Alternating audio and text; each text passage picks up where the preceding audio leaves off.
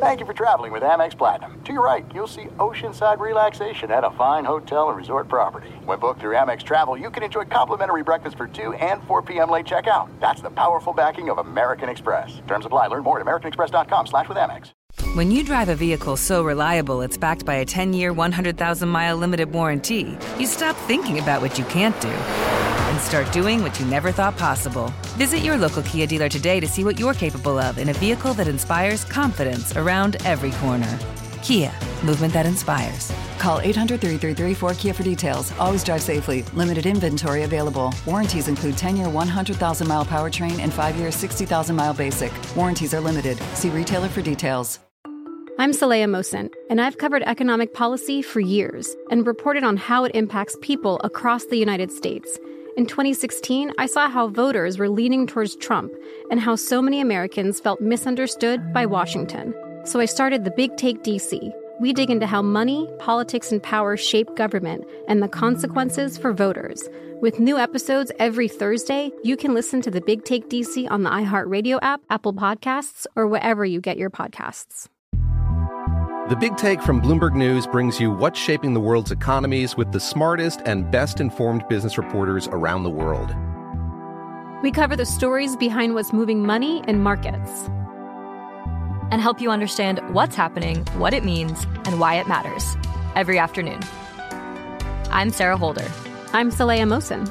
And I'm David Gura. Listen to The Big Take on the iHeartRadio app, Apple Podcasts, or wherever you get your podcasts. You are listening to The Dan Patrick Show on Fox Sports Radio. Hard to go undefeated in the NFL. A couple of weeks ago, I said, is it tougher to go winless or undefeated?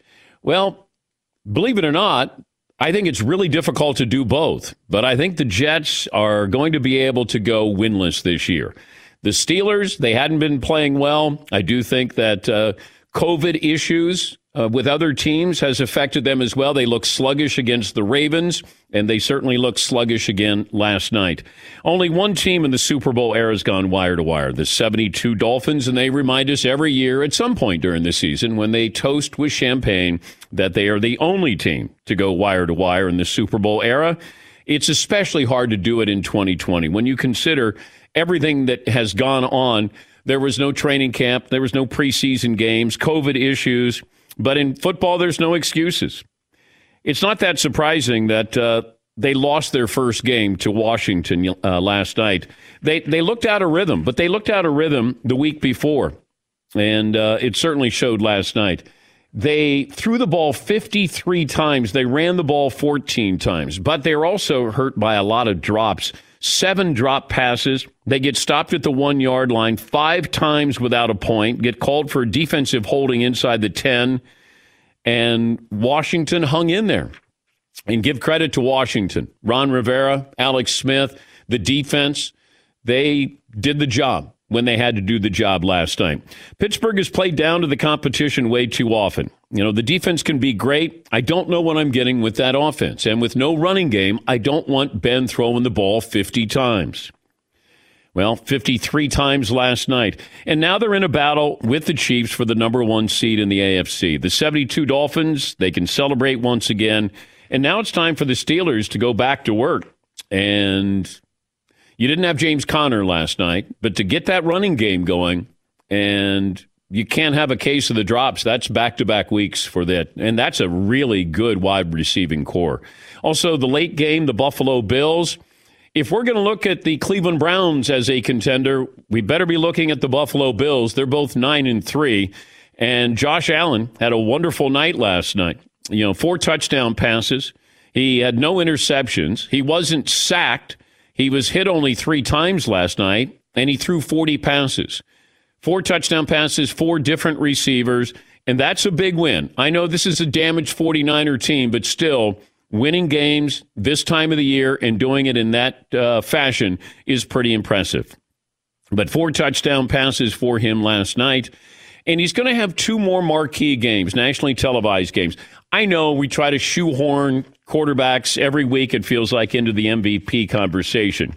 But you got the Steelers coming up, and you got New England. You got a Sunday night and a Monday night game.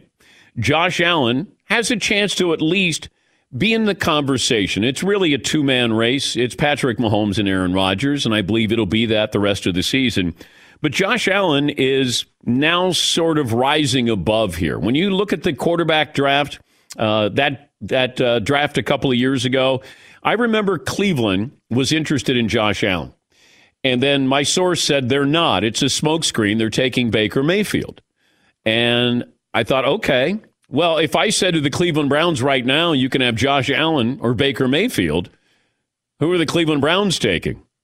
But both are 9-3, but it feels like Buffalo relies on Josh Allen far more than Cleveland relies on Baker Mayfield. Cowboys at the Ravens coming up tonight, and you can't sit here and go, well, Dallas can't win this game. Because if I said, okay, in this week, you're going to have the Giants go to Seattle and win, in a game that Seattle really needed to win, and then you're going to have Washington playing Pittsburgh in Pittsburgh, and Pittsburgh's undefeated. Right? And the Jets almost won against the Raiders. Like this time of the year, you get crazy results. Results where you go, how did that happen? And I don't know what's a bigger win. It feels like the Giants going to Seattle and getting the win was more impressive. But Washington is a good team. Or they border on a good team, I should say. And Ron Rivera has kept them competitive. You know, unlike Dallas that decided to mail it in some of these games with guys who are still healthy. You don't have Dak Prescott. You're running out of excuses here.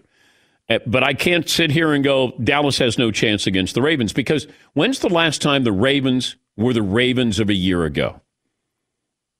Is it the opening week against Cleveland when they blew them out? Because this is a team that doesn't have weapons as far as the wide receivers go, and it feels like with the injuries, they've become predictable on offense. Now you're on the outside of the playoffs looking in. It's a big game tonight for them, but it's a big game not only for just one game, but when do they start to kind of hit the reset button and go, oh, that's right, that's who we are. This is a team that it was a foregone conclusion. They were going to win probably 12 or 13 games, it felt like. And then here they are, just struggling to make the playoffs. Who would have thought? So Washington gets the win, and Alex Smith is now 3-1 this season. He threw for 300 yards.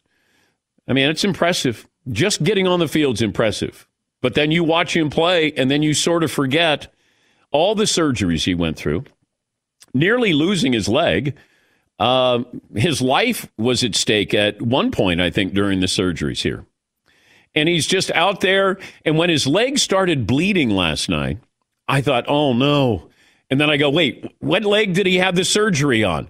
Oh, okay, it's the other leg. But he had some blood, it was the Kurt Schilling moment there, but obviously not in the postseason. But for Alex Smith, and I'm thinking, that's nothing for him, given everything he went through. Like, it's a scratch. Yeah, he got cleated. He got a little blood there. You need some no-brainer gifts. We've got it for you. T-shirts, hoodies, the 2021 calendar, and a whole lot more. Go to danpatrick.com. Also, each week on, it's a website called Amazon Music. You might have heard of it. I have a podcast called That Scene where we explore famous scenes in movies and TV shows. And if you thought you knew everything about Breaking Bad and Walter White, think again, because Bryan Cranston is great. He's this week's guest, and it's available now on Amazon Music. It's called That Scene with Dan Patrick. I brought up things that Bryan Cranston was not even aware of, and he, of course, was Walter White. Very enjoyable. Last week, a lot of people responded to Rosie Perez and Do the Right Thing. We have Ralphie from A Christmas Story next week, Peter Billingsley. Huge. So you get a chance, download it, and I hope you enjoyed it. It's called That Scene with Dan Patrick on Amazon Music. 877-3DP Show, email address dp@danpatrick.com, Twitter handle @DP Show. Mac Jones, he's the Alabama quarterback and a Heisman candidate. He will join us coming up a little bit later on. The situation with Jim Harbaugh, we'll check in with the Wolverines. Is Michigan on the verge of offering Jim Harbaugh a contract extension? That seems to be the latest buzz.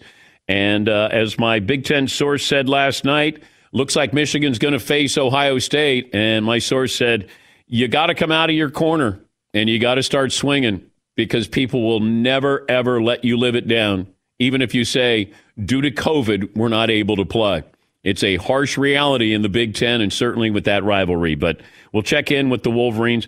I think I found somebody who's going to stick up for Greg Williams and the all-out blitz on that final play against the Raiders. I think I found somebody, and he'll join us coming up next hour.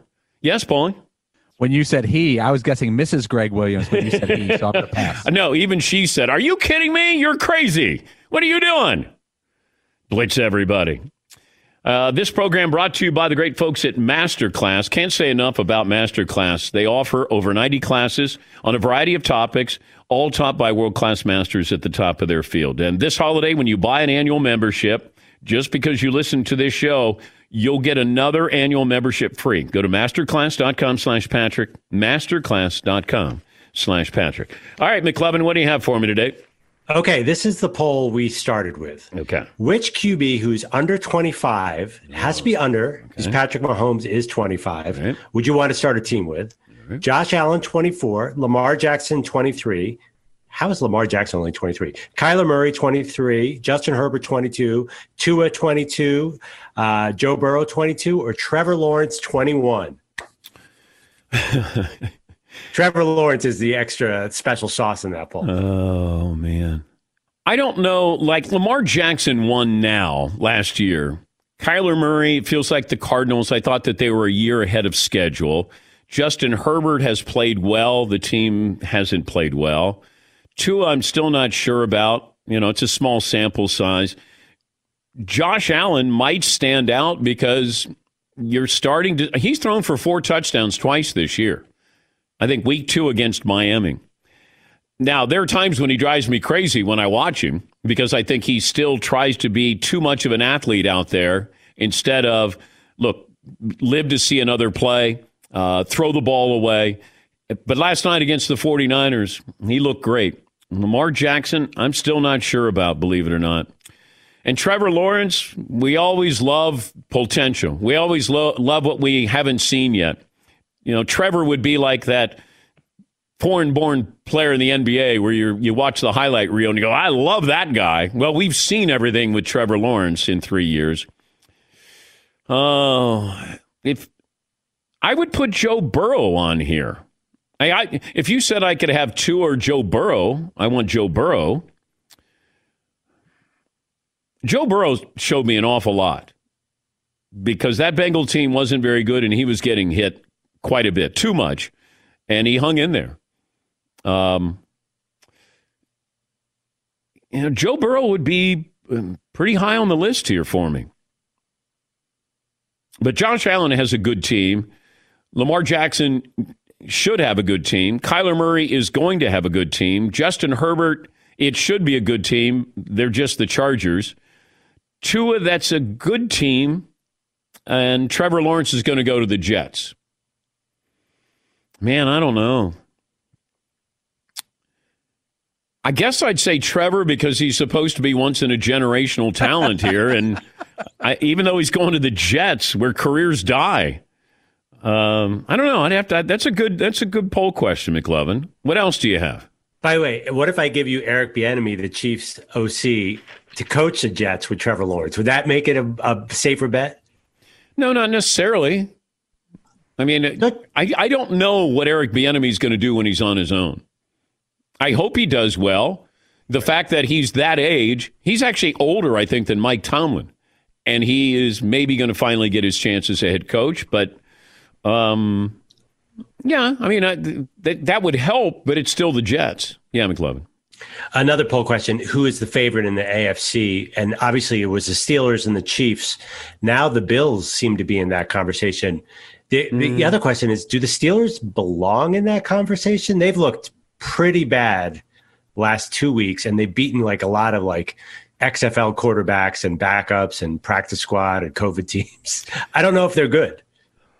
Well, the defense is supposed to be good week in and week out. But, you know, your offense didn't hold up its end of the bargain. They just dropped too many passes. And you got to have a little bit of a running game. Because I want to keep that defense, my defense, fresh And if you have the running game, you have ball control, then I keep them off of the field. This is what makes Kansas City defense good, because they don't have to be out there slugging it out for long periods of time because the offense is so good. And it makes the opposition's offense one-dimensional because the Chiefs are going to put up points there. But what I saw with Pittsburgh, Buffalo looked more impressive. But, this is week to week. And I assume that Pittsburgh is still going to be there at the very end. But if you're looking for a team that's going to beat Kansas City, you're going to have to run the football. You're going to have to play pretty much perfect football. And you're going to have to put up some points. Pittsburgh can't run the football. They put pressure on the quarterback, but you're going to have to be able to put up some points. And they couldn't do that on Washington last night. Buffalo, I love Stephon Diggs. I mean, we love to say the Vikings got the better end of that with Jefferson, who's been wonderful. Stephon Diggs I still think, is one of the top 3 or 4 receivers in the game. I really believe that. But, running the football, playing good defense, and, Josh Allen. Can you count on him in a big moment, in a playoff game here? Yeah, McLevin. Sounds like you're describing the Cleveland Browns. Running the football, Myles Garrett getting after the quarterback. That is true, but that is a style that will travel. If you said Cleveland's going to play Kansas City, and I would think Kansas City would be playing, obviously, at home, and they're probably a 7-point favorite, 8-point favorite, something like that. But Cleveland, if you run the ball, put pressure on Mahomes, and you don't let anybody behind you, you don't blitz people, and Baker Mayfield is able to play a good game without turning the ball over, Cleveland can beat Kansas City. Now, that's a lot of, they got to do this and this and this and this and this.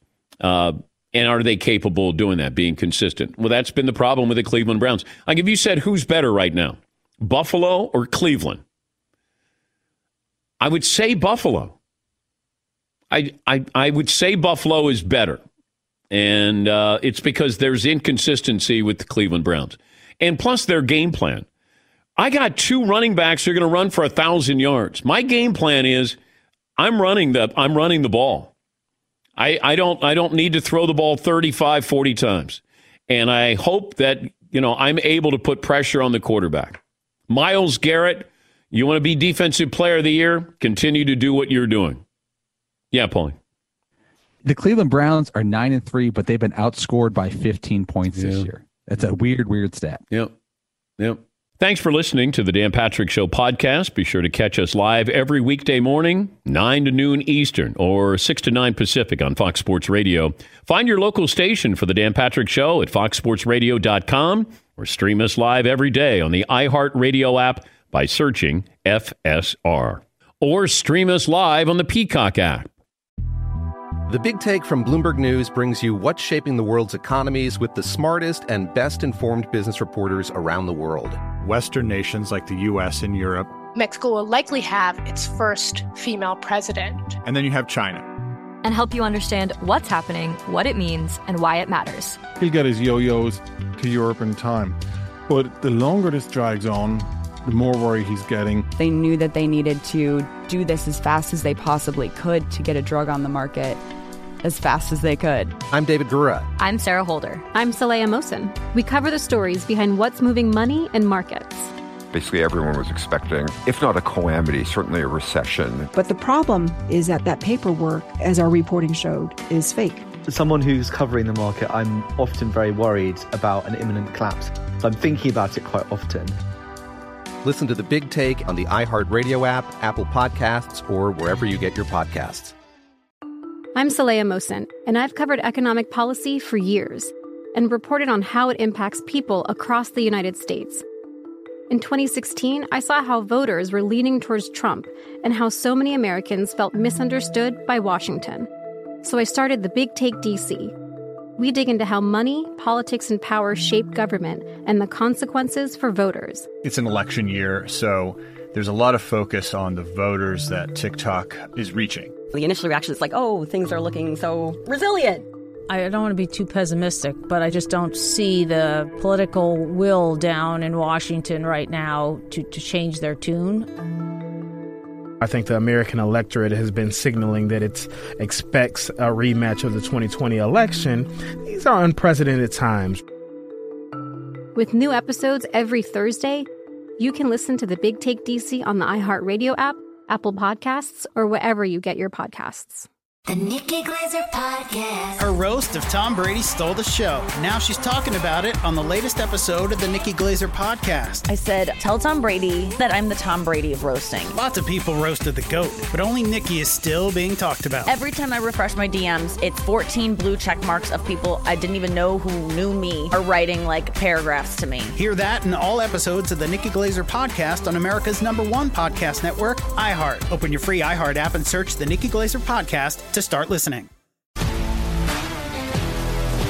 If you love sports and true crime, then there's a new podcast from executive producer Dan Patrick and hosted by me, Jay Harris, that you won't want to miss. Playing Dirty: Sports Scandals. Each week, I'm squeezing the juiciest details from some of the biggest sports scandals ever. I'm talking Marcus Dixon, Olympic gymnastics, Cain Velasquez, salacious Super Bowl-level scandals. Join me on the dark side of sports by listening to Playing Dirty: Sports Scandals on the iHeartRadio app, Apple Podcasts, or wherever you get your podcasts. Our good buddy from Pro Football Focus, senior analyst Steve Palazzolo, joining us on the program. Are you going to be the one who defends Greg Williams in that moment, Steve? Somewhat. I mean, I never thought I'd be a Greg Williams defender, but here's my thing with it. It's not as egregious maybe as people are saying. That's my biggest takeaway from this thing. Yes, it's what Greg Williams does. He likes to put pressure. But I look at it, the general takeaway is, well, he's tanking. It got called in. It's a tank job. It looks completely different from what people normally do. I really think Greg Williams, first off, it's in his nature. He would blitz his mom if she was out there, right? But he likes to attack at those times, and it's the way he was handling Derek Carr during that game. You know, there was a 4th and 8, a few plays before where he went all out. It didn't work for him, right? But Derek Carr was bad against the blitz in this game. He was 0 for 6 throwing the ball down the field against the blitz. He was fidgety in the pocket. He was throwing off balance. It essentially forced Derek Carr and the Raiders to execute, and they did. It's risky for sure, but you're putting the pressure on them to react quickly. And when you bring that many people, you can't buy time. When you look at Hail Marys, the Aaron Rodgers one against the Cardinals, the quarterback generally has to buy time. And I think you just have to give Derek Carr a ton of credit. After he was fidgety in the pocket the whole game, he stepped up. He found your job as the quarterback against the zero blitz is to find a way to throw it. Mahomes likes to retreat. Some guys roll out. Wilson retreats. Derek Carr stepped up, found the one place where he could throw the ball from the pocket and executed and made a great play. It's just not as egregious of a play call, I think, as everybody's making it out to be. Well, here's my problem with it, Steve. You can send 7 or 8 guys if you want to, but my secondary has to know a couple of things. Don't bite on a double move, and nobody gets behind you. And I said I would fire Greg Williams just for that. You can send your 7 guys. You want to put pressure on Carr. I understand it. That's your style. But my secondary bit on a double move, and they had nobody over the top, and Ruggs was able to beat them deep. That, to me, is inexcusable for a guy who has as many years on the job as Greg Williams does. I mean, I would rather have one more safety back. I do think that the execution, it's tough to put this on Lamar Jackson on an island, right? The cornerback, not the quarterback. It's tough to put it on the corners who are sitting on an island, or Marcus May on the previous one who was on an island in the 4th and 8. He had to grab Darren Waller.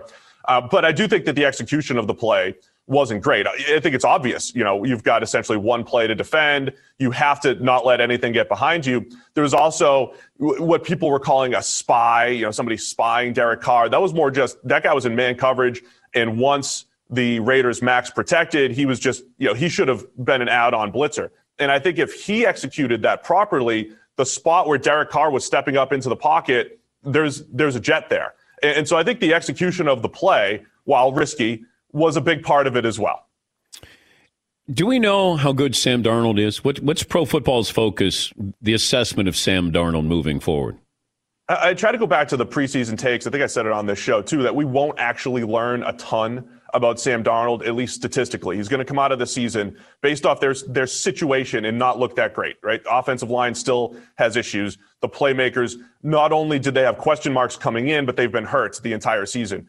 But you just wanted to see a throw-for-throw improvement from Sam Darnold. And we just haven't seen that. We just have not seen a lot of the stuff that he showed at USC. You know, at USC, he was, as a redshirt, his best season was his redshirt freshman year. And he looked like he was just so far beyond his time, throwing with anticipation. And he had that fourth quarter magic and so many of the things that just translate, that seem to translate at the NFL level. And we're not seeing that here. Decision-making, accuracy. The situation hasn't been great, but he hasn't been elevating that lesser supporting cast. So in year 3, yeah, that's a huge concern for Darnold. Okay, but how do you factor in a bad offensive line when you're assessing quarterback play?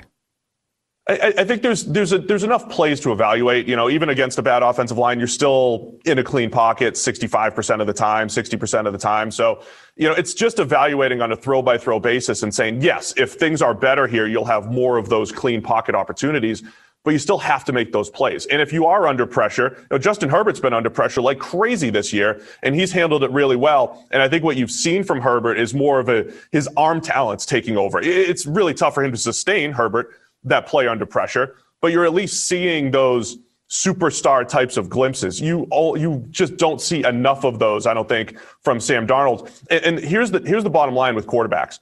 I think you're either a passenger or you're a conductor, right? You're either a guy that is leading the charge, that is carrying a bad offensive line or an average supporting cast, or you're a guy that needs everything to be pristine around you. So right now, Darnold at best is the guy that needs everything around him. And I think that is a big part of the evaluation going forward. Do you want to invest in a guy that everything needs to be perfect around just to get some production out of?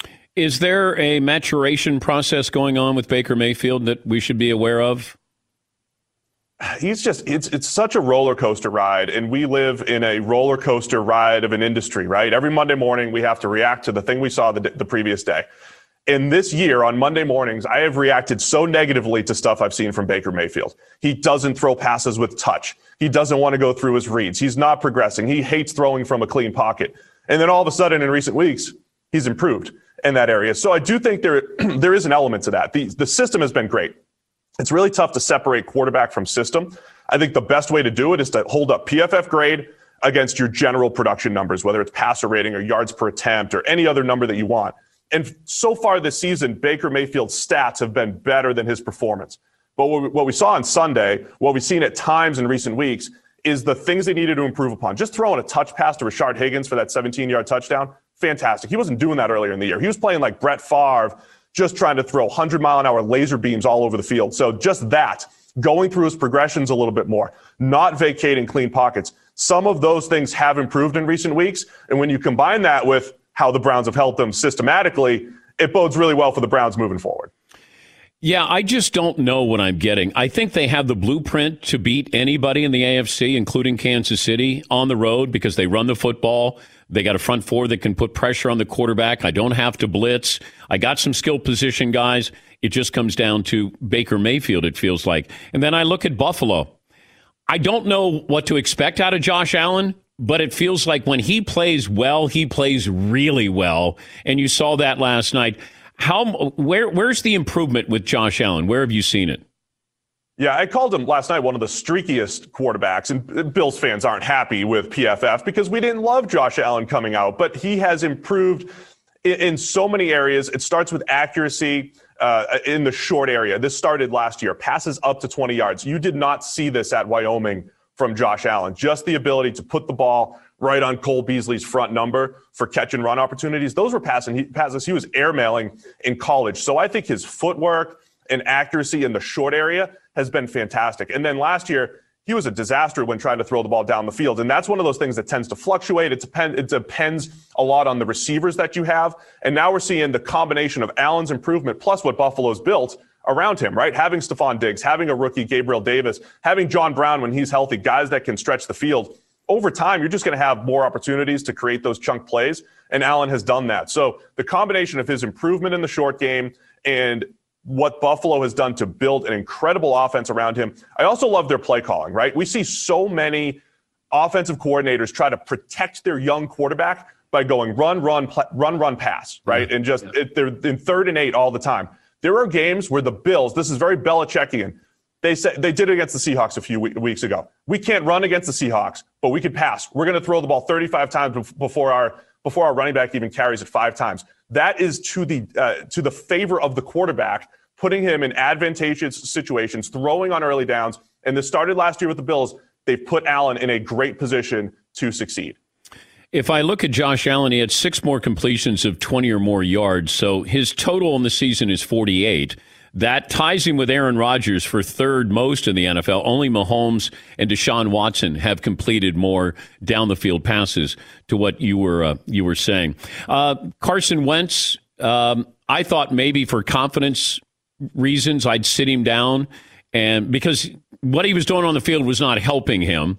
And I want to see what I have in Jalen Hurts. I don't know if you can trade Carson Wentz, with that big ticket price attached to him, but this is an exploratory time if I'm the Eagles. Like, who are we and where are we going and who's going to lead us here? Did you see enough? Like, what did you assess with Jalen Hurts in what we thought was mop-up time, but it became a little bit closer in that game against Green Bay? Yeah, the Eagles are just in a really tough spot. It's one of those things, too. I loved the Jalen Hurts pick at the time because I'm all about just finding quarterbacks and quarterbacks that could be of value. I'm in agreement with you. I think it might be time for just a breather for Carson Wentz. And I think ultimately the Eagles are with it. They're tied to him over the next few years, unless, they could pull off a miracle and flip him somewhere if that's what they decide to do. So his long-term mental health and physical, all that stuff is like the most important thing right now for the Eagles. At the same time, you can find out what you have in Jalen Hurts. He added a little bit of a spark. And I'll use the same thing about Hurts that I've said about Taysom Hill, about Kyler Murray. When you have that rushing ability, it just brings a higher floor to your offense. Jalen Hurts is not the most polished passer. He's not going to sit through and make good reads 40 times a game. But if you add 6, 8, 10 carries per game, it just raises your floor where you don't have to be as good of a passer. And Hurts is a solid passer. He can hit open throws. He showed that at Alabama, showed it at Oklahoma. So I'm intrigued by what I saw, and I think it's going to look a little bit different. You use him in the design running game. I think you maybe increase your Jalen Hurts value, but I think ultimately the Eagles are tied to Wentz, and they need him to get back to where he was in 2017 and 18. Steve Palazzolo, Pro Football Focus senior analyst, and PFF is revealing a new product called PFF IQ for teams and agents that use PFF data in their aid to build a team, roster management. You got free agency coming up. Dak Prescott's leverage, coming off an injury, surgery, team's not performing well. So now what happens once these two sides get back together again? Are we talking franchise or are we talking long-term? I think they'll figure it out long-term. The only place Dak has lost leverage, I think, with Dallas is that they might be picking in the top 10. And all of a sudden, the Kyle Trasks of the world and the Zach Wilsons of the world have emerged. And it went from a 2 QB race at 1 and 2 with Trevor Lawrence and Justin Fields. And all of a sudden, Mac Jones, too, who'll be on the show, right? Yeah. You have these other guys who are intriguing first-round talents. And Dallas has that other option. I think Dak's leverage is strong, though, because if you look at his career, he's got 4+ seasons of action. I think in 2 of those seasons, he's looked like a top 10 quarterback. 2 seasons he hasn't. This year, he was on his way to a third top 10 caliber season. When you have that top 10 caliber quarterback, you get him, you lock him up, and you live with that guy. I think that's what Dak has been these last couple of years. So I think the last football we've seen from Dak is so positive. Whether it's in Dallas or somewhere else, he's the hottest commodity in free agency. And we've seen teams that with when you have the mid-tier quarterback, you just don't know what you're going to get. You could have a Kirk Cousins type season, which is nice right now. You could have a Matthew Stafford type season, which is inconsistent. I think Dak brings a level of consistency that the NFL teams are going to covet on the open market. And I know Jerry needs to win now, wants to win now, and almost every owner wants to win now. But I wonder if they sat there and all of a sudden you did have Zach Wilson or Kyle Trask, Trey Lance, like you just, does Jerry go, I could get that rookie quarterback contract and I could continue to fill my team with fat contracts here and get out from under Dak Prescott's $40 million a year. Do you think Jerry has the patience to be able to do that in a situation like this? So that's the exact discussion I think they're going to have. And the exact thing I think when we sit down and we've built PFF IQ, which is this way of helping teams kind of make these decisions, we've realized, look, the rookie contract thing is great, but it's greater if you know that quarterback is going to be good. When it's Russell Wilson on a rookie contract or Dak on a rookie contract as a 4th rounder, that's one of the biggest steals in the NFL since 2016. If you know the guy's going to be good, that's fine. But there's inherent risk in a Zach Wilson, a Kyle Trask, Mac Jones, whoever it might be, because you've never seen him at the NFL level. There's something to the known commodity in Dak Prescott. I think ultimately that wins out. But the debate will be rookie year contract in this great supporting cast compared to the Dak contract. I don't think the Dak level contract is as detrimental as people think it is if the quarterback is good. And I think he's proven that at $40 million or whatever that number is, he will be worth it. Steve, always great to talk to you. We appreciate your insights. Thank you. You got it. Thank you, Dan. That's Steve Palazzolo, one of the senior analysts there at Pro Football Focus. Be sure to catch the live edition of the Dan Patrick Show weekdays at 9 a.m. Eastern, 6 a.m. Pacific on Fox Sports Radio and the iHeartRadio app.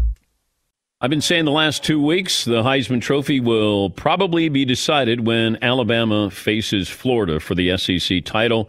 Kyle Trask and Mac Jones look to be the two front runners there. Mac Jones, the Alabama quarterback, kind enough to join us on the program. I didn't realize this. It's Michael McCorkle Mac Jones. So when did we go from Michael to Mac Jones? Really just early on, like in lower school. I think my teacher, it was a substitute teacher, and she called out Michael Jones. And I kind of like looked around like, who's Michael Jones? And then sure enough, I was like, oh, well, just call me Mac. So it just stuck from there, I guess. Who calls you Michael?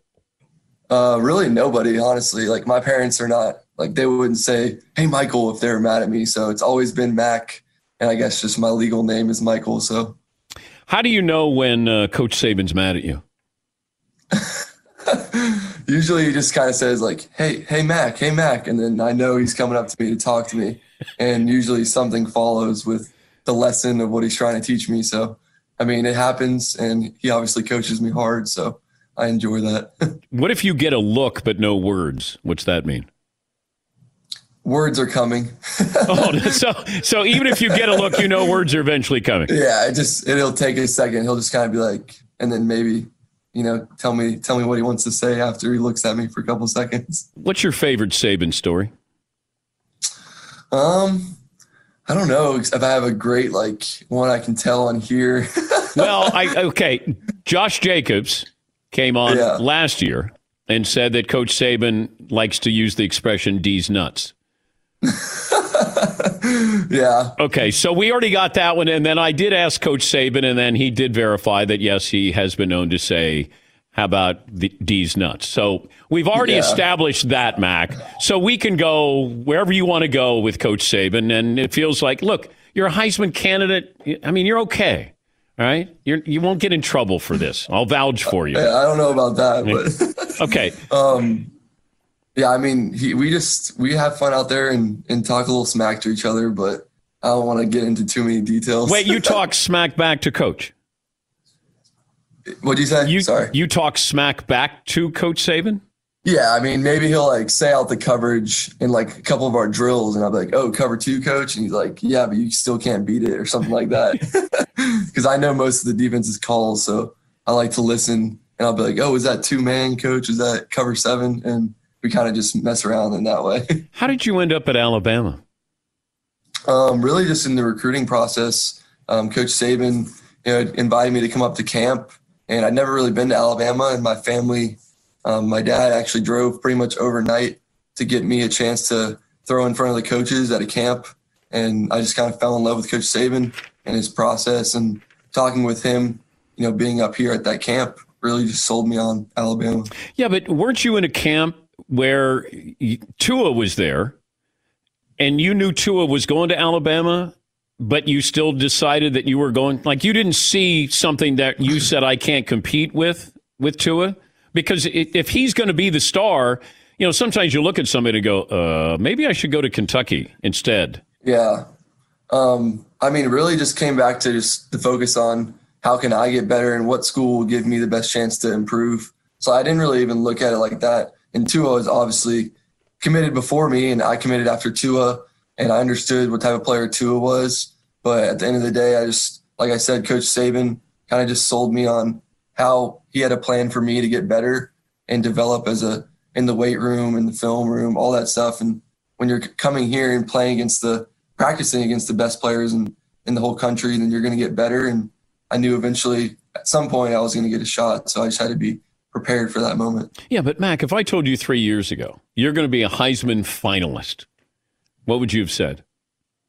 I don't really know. I just try and prepare every day for that moment. And I grew up watching a bunch of great quarterbacks, and to be in the talks of that is really awesome. But at the end of the day, like I always say this, it's more about my teammates and just winning the game, and all that stuff will take care of itself. Because if you focus on the wrong things and results, then you're not going to end up where you want to be. All right, you grew up in Florida, right? Yes. Okay, so give me the good quarterbacks that you saw. Probably not in Florida. So who were you professionally? Who were you watching and saying that that's somebody I want to model my game after? Yeah, I mean, I like watching all NFL football, but I've always liked watching like Tom Brady or Aaron Rodgers, Peyton Manning, people like that growing up. But really, I don't have like a favorite quarterback or anything like that. And obviously, I was in Florida, like you said, so I was a big Tebow fan while he was in college. So just watching him play was really cool too. Have you met Tebow? Yeah, we've talked before. How did that go? It's good. I mean, I wish I could talk to him more. I'm sure this season, hopefully I'll be able to talk to him at one of these media things or something. But like I said, I saw him play in high school and saw him in college, and now obviously he's doing great things. How many touchdowns do you think I could throw in a game with your wide receivers? Okay, when everybody's healthy. Yeah. Okay. I mean, let's just be honest, Mac. I know you've had a great year, but yeah. I mean, I'm looking at the guys you're throwing to. Yeah. I got to believe I could get maybe 1 or 2 touchdowns in a game. Oh, easily. Like against, let's say I'm facing Ole Miss or Mississippi State. Like I should be able to get 1 or 2, right? Yeah, I mean, our guys are making plays and they're getting open. So I'd assume if you can throw it past 10 yards, you'll at least give them a chance. No, I can sling it. I can give you probably 50 yards if I need to. There you go. And those guys are wide open too. I mean, yeah, they are wide open. I mean, that's their job, and it is hard to hit wide open receivers. Wait a minute.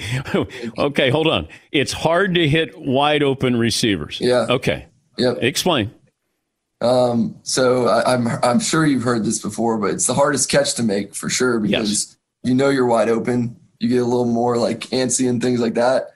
And honestly, when someone's getting covered, it's like more of a challenge to put it in the right spot. But at the same time, there's all that field that you can miss, and it's just one guy you're looking at. So, I mean, there's a good amount of margin for error, like popular to what people would probably think. Devontae Smith's pretty good there, Mac. Yeah, he's pretty good. Like, does he ever amaze you? Oh, yeah. Yeah, he, like, not only with the plays he makes, but, like, sometimes he'll point out the blitzes on the defense, and that's something that really impresses me about Smitty, whether that's in practice or even in the games. Be like, hey, safety blitz right here. And then I'll the player, tell him what to run. So that's pretty impressive for a receiver to be able to tell me. Yeah, and he's, there are times when it feels like he's the best player on the field. That game against LSU, I mean, it just felt like he was the best player out there. Oh, yeah, he definitely is. Like I say this all the time, he's one of the best players in the country, and he works really hard, and he's been doing that for the past 4 years at Alabama, and his highlight reel is insane, and I just love throwing him the ball because if it's one-on-one, he'll make the play, and he just has a lot of faith in me, so I appreciate him for that. How much did the smack talk from LSU the previous year factor in this past weekend against LSU?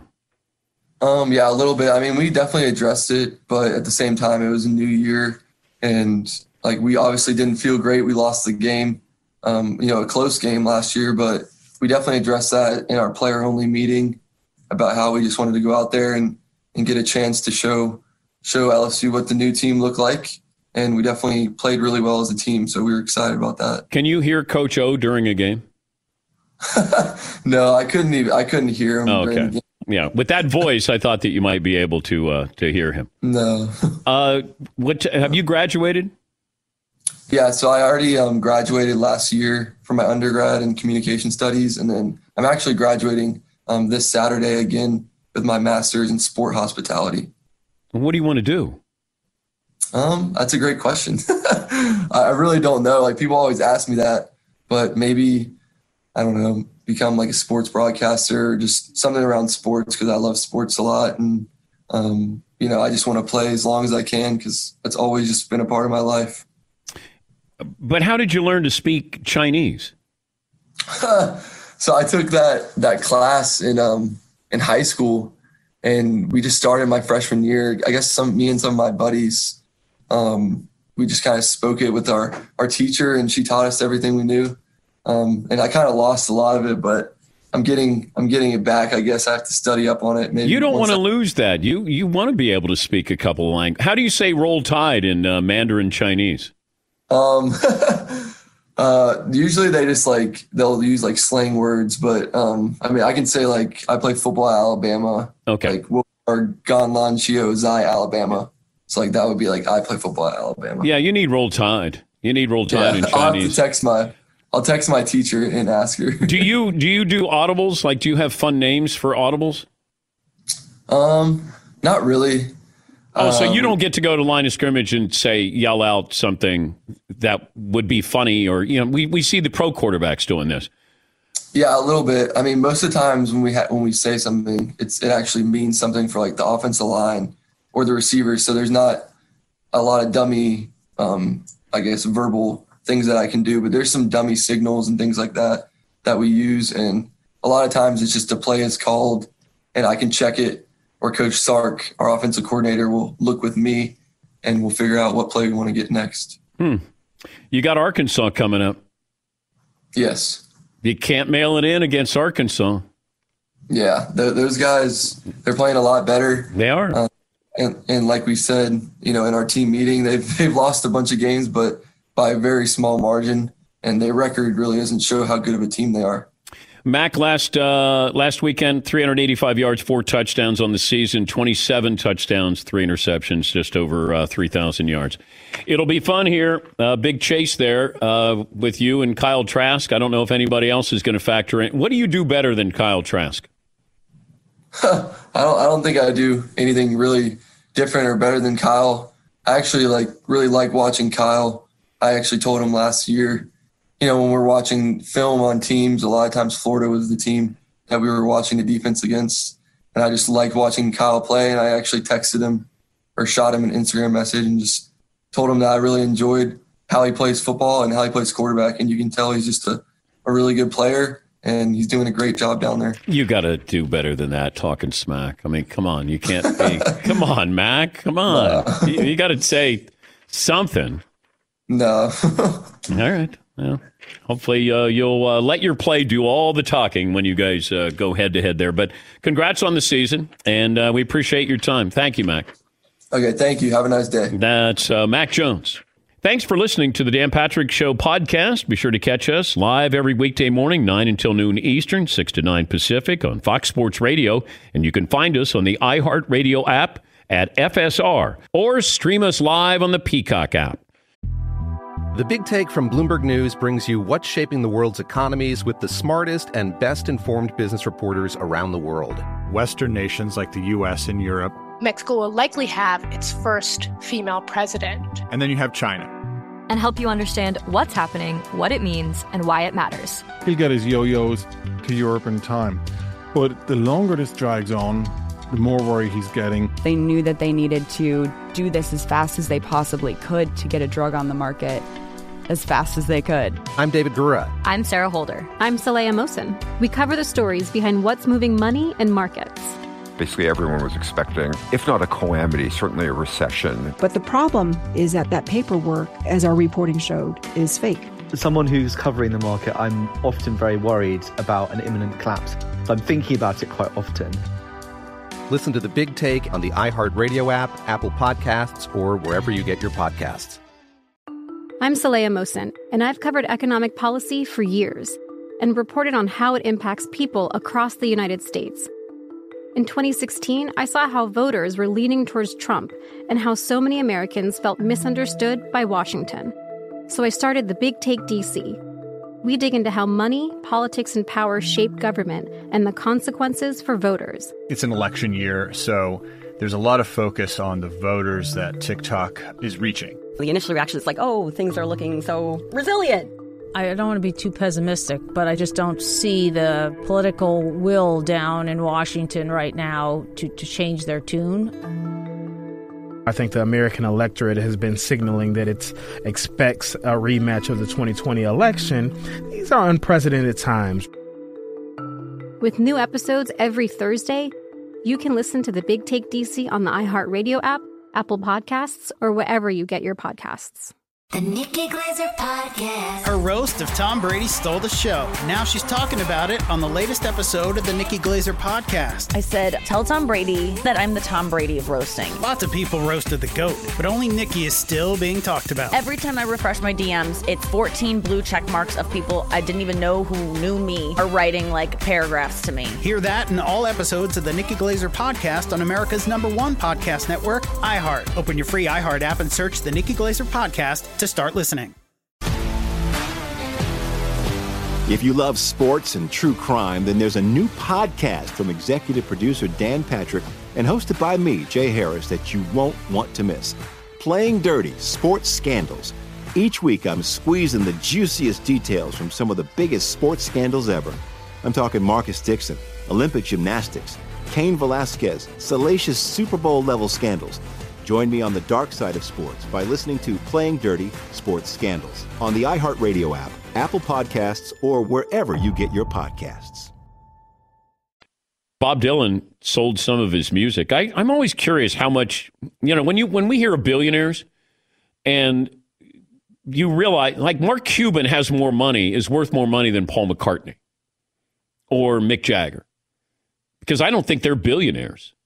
And remember when Michael Jackson bought the Beatles music, their catalog, for $400 million? And you think, wow. At the time, it seemed like a whole lot of money. And Paul even said to Michael Jackson, I believe, you should buy our catalog. It'd be a great investment. And then Michael did it. And then I think the Beatles wanted it back after that.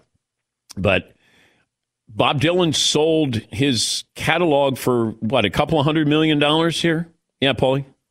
According to Rolling Stone, that means all future earnings off Bob Dylan's music will go to somebody else. Like if it's streamed, if it's in a movie, if it's in a commercial, going forward in perpetuity, Bob Dylan gets no more. He can record new music, and he owns any new music he does. Oh, yeah, I don't think anybody's going to use his new music, but he certainly had. But, I'm always curious what they use a song for. And what is the commercial, and then you're going to use one of these songs for it. That's where it's always kind of interesting. Yes, Todd. You mean like Depend undergarments and they're like, how does it feel? You don't want that's not what it was made for. That song. You can't have that. That's disrespectful. There's one like a Nobel Peace Prize, whatever award they gave him that he didn't show up for. You got any other ones there with Dylan songs? I would work on that. You got one, McLovin? Well, yeah, we're talking about a hard rating's going to fall for a wiper company is great. Yeah, okay. Yeah, Rain-X. Rain-X is going to have Dylan. How much would it cost to use Dylan's song, or just a portion of a song, a clip from a song? Ask Darius. Oh, yeah. My boy, Darius Rucker. He got dinged. Oh, the Blowfish got dinged. We were in Vegas, and they were getting ready to do a show, and then their manager, Rusty, says, hey, everybody, come here into a hotel room. And I was there, and then he said, oh, you can come in. You can hear this. And all of a sudden he says, we owe Bob Dylan $200,000. And I was like, oh, boy, this is going to be good. They took a line or two from Tangled Up in Blue from Bob Dylan. And Bob's lawyer said, that'll cost you $200K. We appreciate the yes, shout. Thank you. You can make that check payable to. And then Darius, a couple of decades later, records Wagon Wheel, written by Bob Dylan, and here he is making Bob Dylan even more money. But it cost him Hootie and the Blowfish $200,000 to take a little snippet out of that with Bob Dylan. Yeah, McLevin. Do you think it's fair that the great musicians of the 70s, do you get sad when their songs are in commercials? I don't know if Led Zeppelin is in car commercials, but it seems like a commercialization of a great rebellious rock movement. When you hear like a Dylan song in a car ad, it's going to be depressing. Well, I got tired of Bob Seger's Like a Rock, but I didn't look down upon Bob Seger because he sold that clip to whatever that was, Chevy or Ram or Ford, like a rock. But after a while, if you didn't cash in musically in a certain period of time, like after the 90s, it felt like musicians weren't cashing in on making money the way they once did, certainly with records. And if you were able to make money, great. If you weren't and you want to sell it, great. It's yours. You own it. And if they're comfortable with giving it to a truck company, who am I?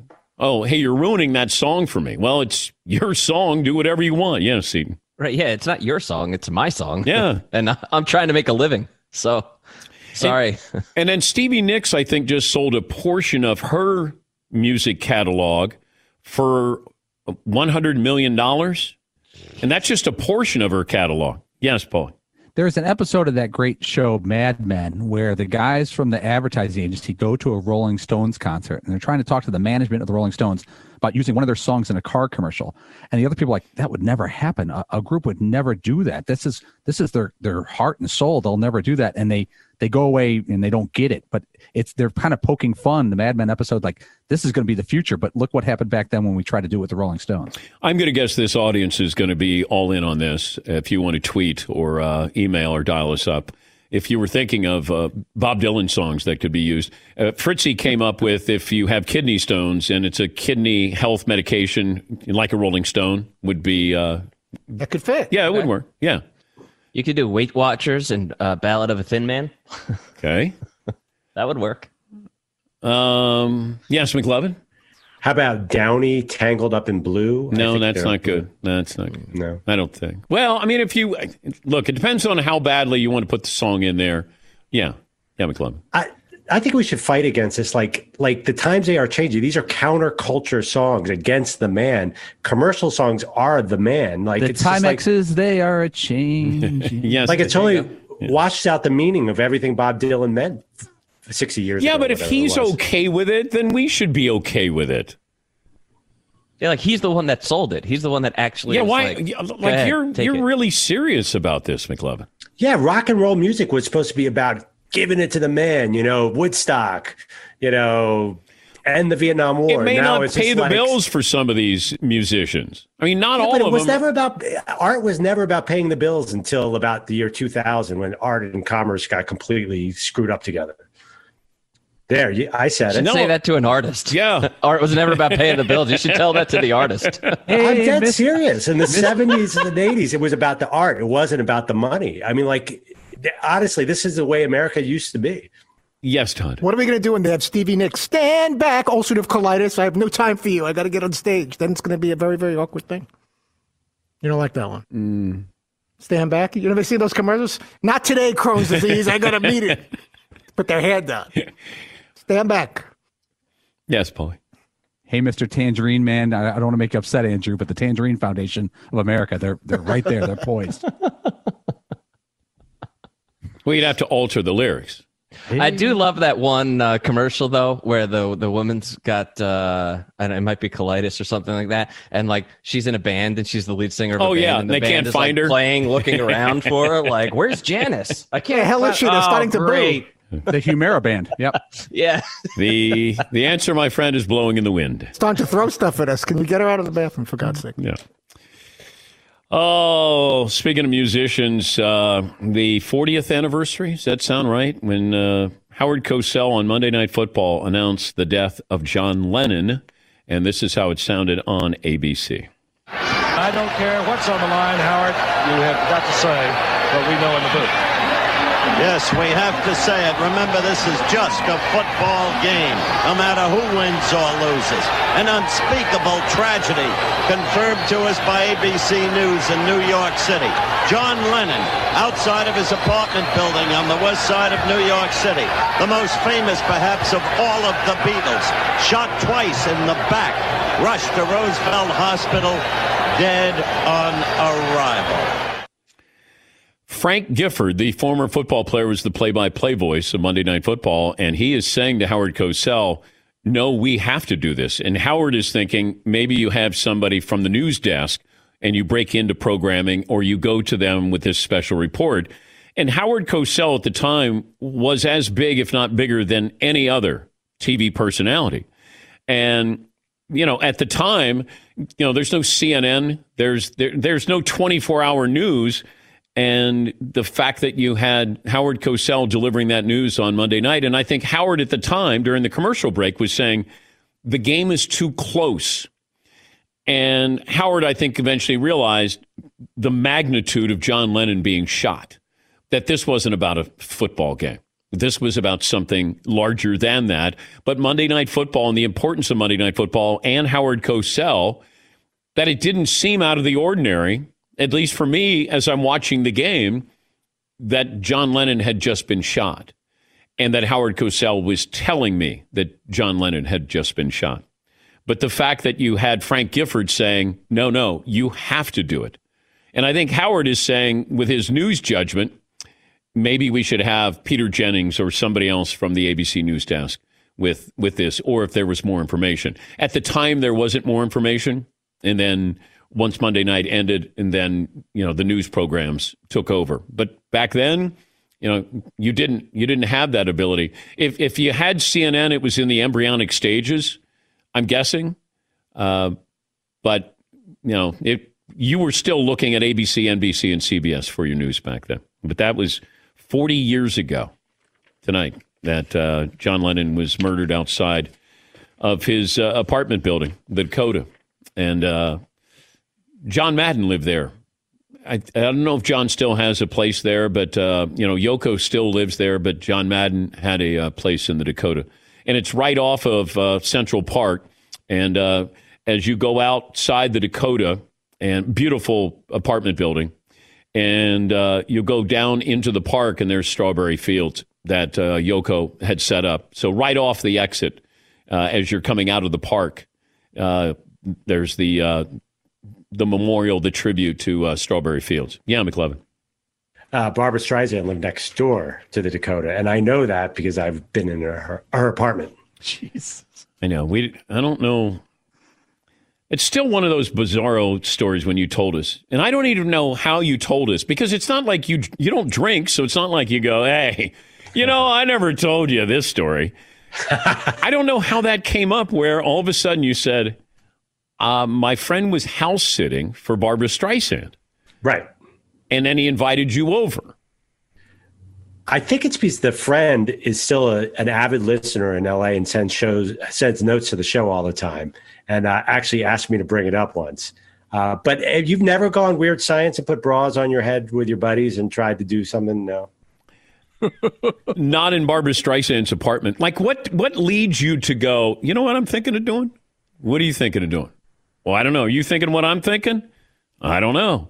I'm thinking of putting Barbara Streisand's bra on my head. I'm right there with you. Yes, Eden. I don't know what led Andrew to that decision, but it was brilliant. It was absolutely genius, and I'm so happy that he did, because it's an all-time great story. I mean, it's fantastic. Nobody else has this story. Correct. I don't know, would anybody here not put Barbara Streisand's bra on their head given the opportunity? I mean, that's a once-in-a-lifetime thing. Question. Seton clearly would. I mean, he would have been the third. We would have had to find a third bra. There's no doubt about that. I just can't imagine what's going through your mind, where of all the things that you could do in Barbara Streisand's apartment, you're thinking of putting a bra on your head. Yeah. It's great. And here Seton and I were thinking, we're the only ones who have done really, really stupid things. But no, that one's up there. That one's a pretty good one.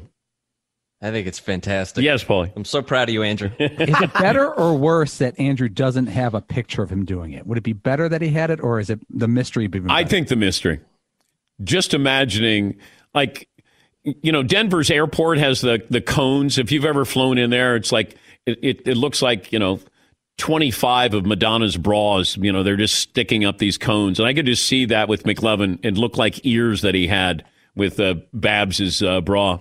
Yes, Todd. And no fear of leaving fingerprints, or what if she's like obsessive compulsive and he didn't put it back in the exact spot that it was in? I don't know if she would have. I don't know if she would have like CSI come in. Wait a second, someone moved my bra half an inch to the left. Just for prints here. Yes, Paulie. Like people like Barbara Streisand and Mariah Carey probably have so much money they have a monthly bra sweep. Someone comes in and sweeps the whole apartment, checks for prints, checks for DNA. Well, everybody would have security cameras now, but back then, Babs didn't have a security camera. God, it's such a great story. I mean, you stole a hat out of Charles Barkley's car, yes, at a driving range, but that doesn't even come close to this. That's really the two stories I got, and when I broke my glasses on the show. That's about the three things in the obituary for Andrew Perloff. But he didn't steal the bra. He put it back, right? So he's not like a kleptomaniac. It was just the Barkley hat. Well, I don't know. I'm assuming he put it back in the drawer. No, I put it back. I didn't realize that she might be dusting for fingerprints. It never dawned on me. Sorry about that. Right. Because when you get back from LA, you got to check your bras, right? I don't know. I don't know, but it's such a great story. Fox Sports Radio has the best sports talk lineup in the nation. Catch all of our shows at foxsportsradio.com.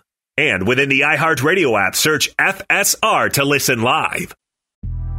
The Big Take from Bloomberg News brings you what's shaping the world's economies with the smartest and best-informed business reporters around the world.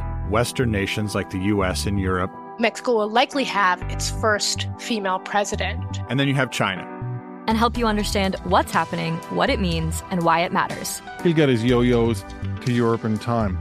But the longer this drags on, the more worry he's getting. They knew that they needed to do this as fast as they possibly could to get a drug on the market as fast as they could. I'm David Gura. I'm Sarah Holder. I'm Saleha Mohsen. We cover the stories behind what's moving money and markets.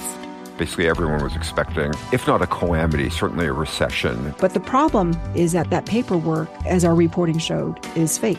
As someone who's covering the market, I'm often very worried about an imminent collapse. So I'm thinking about it quite often. Listen to The Big Take on the iHeartRadio app, Apple Podcasts, or wherever you get your podcasts. I'm Saleha Mohsen, and I've covered economic policy for years and reported on how it impacts people across the United States. In 2016, I saw how voters were leaning towards Trump and how so many Americans felt misunderstood by Washington. So I started The Big Take DC. We dig into how money, politics, and power shape government and the consequences for voters. It's an election year, so there's a lot of focus on the voters that TikTok is reaching. The initial reaction is like, oh, things are looking so resilient. I don't want to be too pessimistic, but I just don't see the political will down in Washington right now to change their tune. I think the American electorate has been signaling that it expects a rematch of the 2020 election. These are unprecedented times. With new episodes every Thursday, you can listen to The Big Take DC on the iHeartRadio app, Apple Podcasts, or wherever you get your podcasts. The Nikki Glaser Podcast. Her roast of Tom Brady stole the show. Now she's talking about it on the latest episode of the Nikki Glaser Podcast. I said, tell Tom Brady that I'm the Tom Brady of roasting. Lots of people roasted the GOAT, but only Nikki is still being talked about. Every time I refresh my DMs, it's 14 blue check marks of people I didn't even know who knew me are writing like paragraphs to me. Hear that in all episodes of the Nikki Glaser Podcast on America's #1 podcast network, iHeart. Open your free iHeart app and search the Nikki Glaser Podcast to start listening. If you love sports and true crime, then there's a new podcast from executive producer Dan Patrick and hosted by me, Jay Harris, that you won't want to miss. Playing Dirty: Sports Scandals. Each week, I'm squeezing the juiciest details from some of the biggest sports scandals ever. I'm talking Marcus Dixon, Olympic gymnastics, Cain Velasquez, salacious Super Bowl-level scandals. Join me on the dark side of sports by listening to Playing Dirty: Sports Scandals on the iHeartRadio app, Apple Podcasts, or wherever you get your podcasts. Aaron McMahon covers the Michigan Wolverines for the Ann Arbor News and MLive.com, and we got drama this week. At least it feels like that, Aaron. There's normally drama leading up to Ohio State and Michigan, and I got so many questions here. As of right now, is Michigan practicing? They are. Yeah, they started limited workouts on Monday. They're expected to do the same today. But the chances of the game happening still, I'd say 50-50 at this point. Why is that? A combination of things. I mean, Michigan was a banged up team before they hit the COVID outbreak last week.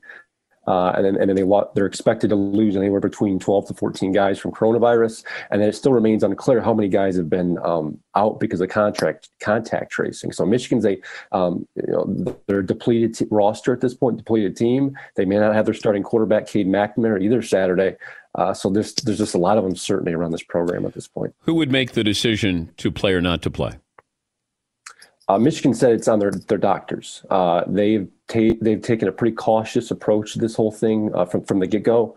They've been following Big Ten protocols, but it's unclear at this point too how many positive players they've had. We got a department-wide number on last week on Friday, but Michigan's football program hasn't specifically said. So we're still unsure.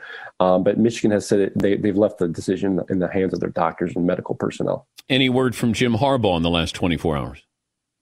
No, he was expected to talk to us today at noon. That has since been canceled here in the last 10 minutes. So that's not good news if you're anticipating a game on Saturday, because we thought maybe that Michigan getting back into workouts on Monday was a step toward them playing. While they are going to continue workouts today, they're still going to remain limited. And what my understanding is that that's just helmets and not pads. Separate fact from fiction if you can, because there was a report over the weekend that maybe Harbaugh was looking towards the NFL. And then I saw a report that maybe Michigan's looking at extending Jim Harbaugh's contract here. Where do we stand with the future of Jim Harbaugh? Yeah, the contract extension is no surprise. I mean, Jim Harbaugh, even before the season, told us that there were discussions between him and Michigan's athletic director, Warren Manuel, about an extension. They were tabled, he said, because of the coronavirus concerns and the athletic department's finances. So that's not a huge surprise.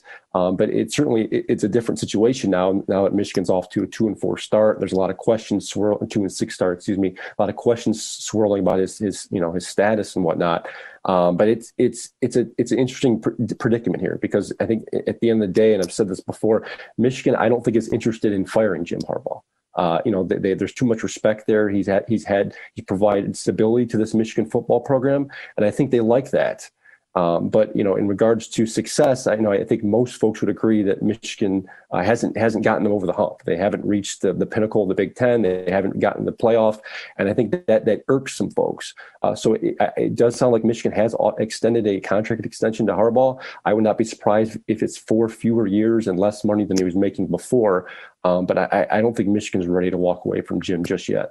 Well, Michigan might not be willing, but what about that fan base? What about the boosters, the alumni? It's starting to grow. There has been some more criticism, especially the last few weeks, given Michigan's start to this season.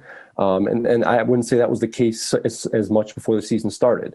You still had a large faction of folks that were happy with Jim Harbaugh and the job he had done. Because you got to remember, Michigan's program has by and large been relatively clean. They've been, the negative headlines have not been there. The stability has been there. They've won enough games. Remember, Jim Harbaugh, while he hasn't gotten Michigan to the Big Ten championship, he's won about 70% of his games he's coached. So they win more than they lose. There was a growing faction that liked him and still wanted him there, and I still believe that Michigan, by and large, is happy with the job he's done. But the fan base and the boosters are starting to grow, frustrated. I think at the lack of results. If I said to the fan base, Michigan plays Ohio State, or Michigan does not play Ohio State, what do you think the fan base would vote for? I'll go based off my emails and what I've seen, I've gotten on social media. It seems like a majority of the fan base does not want to play Saturday's game because of the fear of what could happen. And when I say that, I mean them getting blown out to epic proportions. And it's not out of the realm of possibility. In the last few years, Michigan, who has arguably a better team than they have this year, they struggled. And going in there this year, perhaps with down their third string quarterback, I don't think the expectations are for them to keep it close. So the fan base, I don't think wants Saturday's game to happen. They're ready for the season theoretically to end, and then but I think there's clarity desired there too. They want to know what's going to go happen with Jim Harbaugh, whether he stays or whether he goes. And I think that's what's make this week so interesting. But also, you could ruin Ohio State's season in qualifying for the Big Ten, unless it feels like the Big Ten is going to do whatever they can to crown Ohio State a Big Ten champ, or whatever it is, so they can qualify for the playoffs or whatever is going to be added to this. But could you see Michigan? Could you see Michigan opting to do that, where we don't play them, therefore we can't get blown out, and we could do some damage to Ohio State in the Big Ten race? I think the first two things are valid. I don't know if there's an inkling behind the scenes, at least within the program, to quote unquote destroy Ohio State's season. I don't from dealing with Jim Harbaugh the last couple of years and the way he operates. I don't think that's the case. I think generally, if you ask Jim Harbaugh, I think he'd want to play this game. He'd prefer to. I know there's a desire to practice, late last week and even play last weekend's game. But Michigan's medical doctors thought otherwise. So I don't know. It's hard to address that just because, yes, I think there's a segment of the fan base that would like that just because they haven't been able to beat them the last couple of years. But I think to say that, the folks inside the program necessarily want to destroy Ohio State's season, I think it would be inaccurate. And like you said, I think the Big Ten is ready to step in and make sure that, Ohio State does play a sixth game or amends the rules entirely and lets them into the Big Ten title game next week, having only played 5 games. Man, it's crazy. It is. It's crazy. And I don't believe for a second Jim Harbaugh doesn't want to play this game. He might deep down know that this could really, this could be really embarrassing. But the competitor is, I've known Harbaugh 30 years. I just can't imagine. And his dad, I can't imagine that he would go, you know what, let's take the easy way out and not play. That doesn't mean they might not play this game due to COVID, but I don't think for a second that Harbaugh would allow that. Should be a interesting next couple of days there for you, Aaron. We appreciate your time. Thanks for joining us. No problem. Thanks, Dan. That's Aaron McMahon. Thanks for listening to the Dan Patrick Show podcast. Be sure to catch us live every weekday morning, 9 to noon Eastern or 6 to 9 Pacific on Fox Sports Radio. Find your local station for the Dan Patrick Show at foxsportsradio.com or stream us live every day on the iHeartRadio app by searching FSR. Or stream us live on the Peacock app. When you drive a vehicle so reliable it's backed by a 10-year, 100,000-mile limited warranty, you stop thinking about what you can't do and start doing what you never thought possible. Visit your local Kia dealer today to see what you're capable of in a vehicle that inspires confidence around every corner. Kia, movement that inspires. Call 800-333-4KIA for details. Always drive safely. Limited inventory available. Warranties include 10-year 100,000-mile powertrain and 5-year 60,000-mile basic. Warranties are limited. See retailer for details. The Big Take from Bloomberg News brings you what's shaping the world's economies with the smartest and best-informed business reporters around the world. We cover the stories behind what's moving money and markets, and help you understand what's happening, what it means, and why it matters every afternoon. I'm Sarah Holder. I'm Saleha Mohsin. And I'm David Gura. Listen to The Big Take on the iHeartRadio app, Apple Podcasts, or wherever you get your podcasts. I'm Saleha Mohsin, and I've covered economic policy for years and reported on how it impacts people across the United States. In 2016, I saw how voters were leaning towards Trump and how so many Americans felt misunderstood by Washington. So I started The Big Take DC. We dig into how money, politics, and power shape government and the consequences for voters. With new episodes every Thursday, you can listen to The Big Take DC on the iHeartRadio app, Apple Podcasts, or wherever you get your podcasts.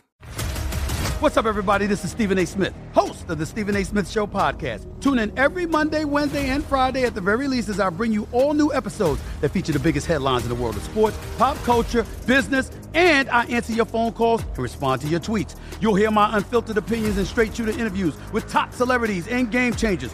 All that and more. So listen to the Stephen A. Smith Show podcast on the iHeartRadio app, Apple Podcasts, or wherever you get your podcast.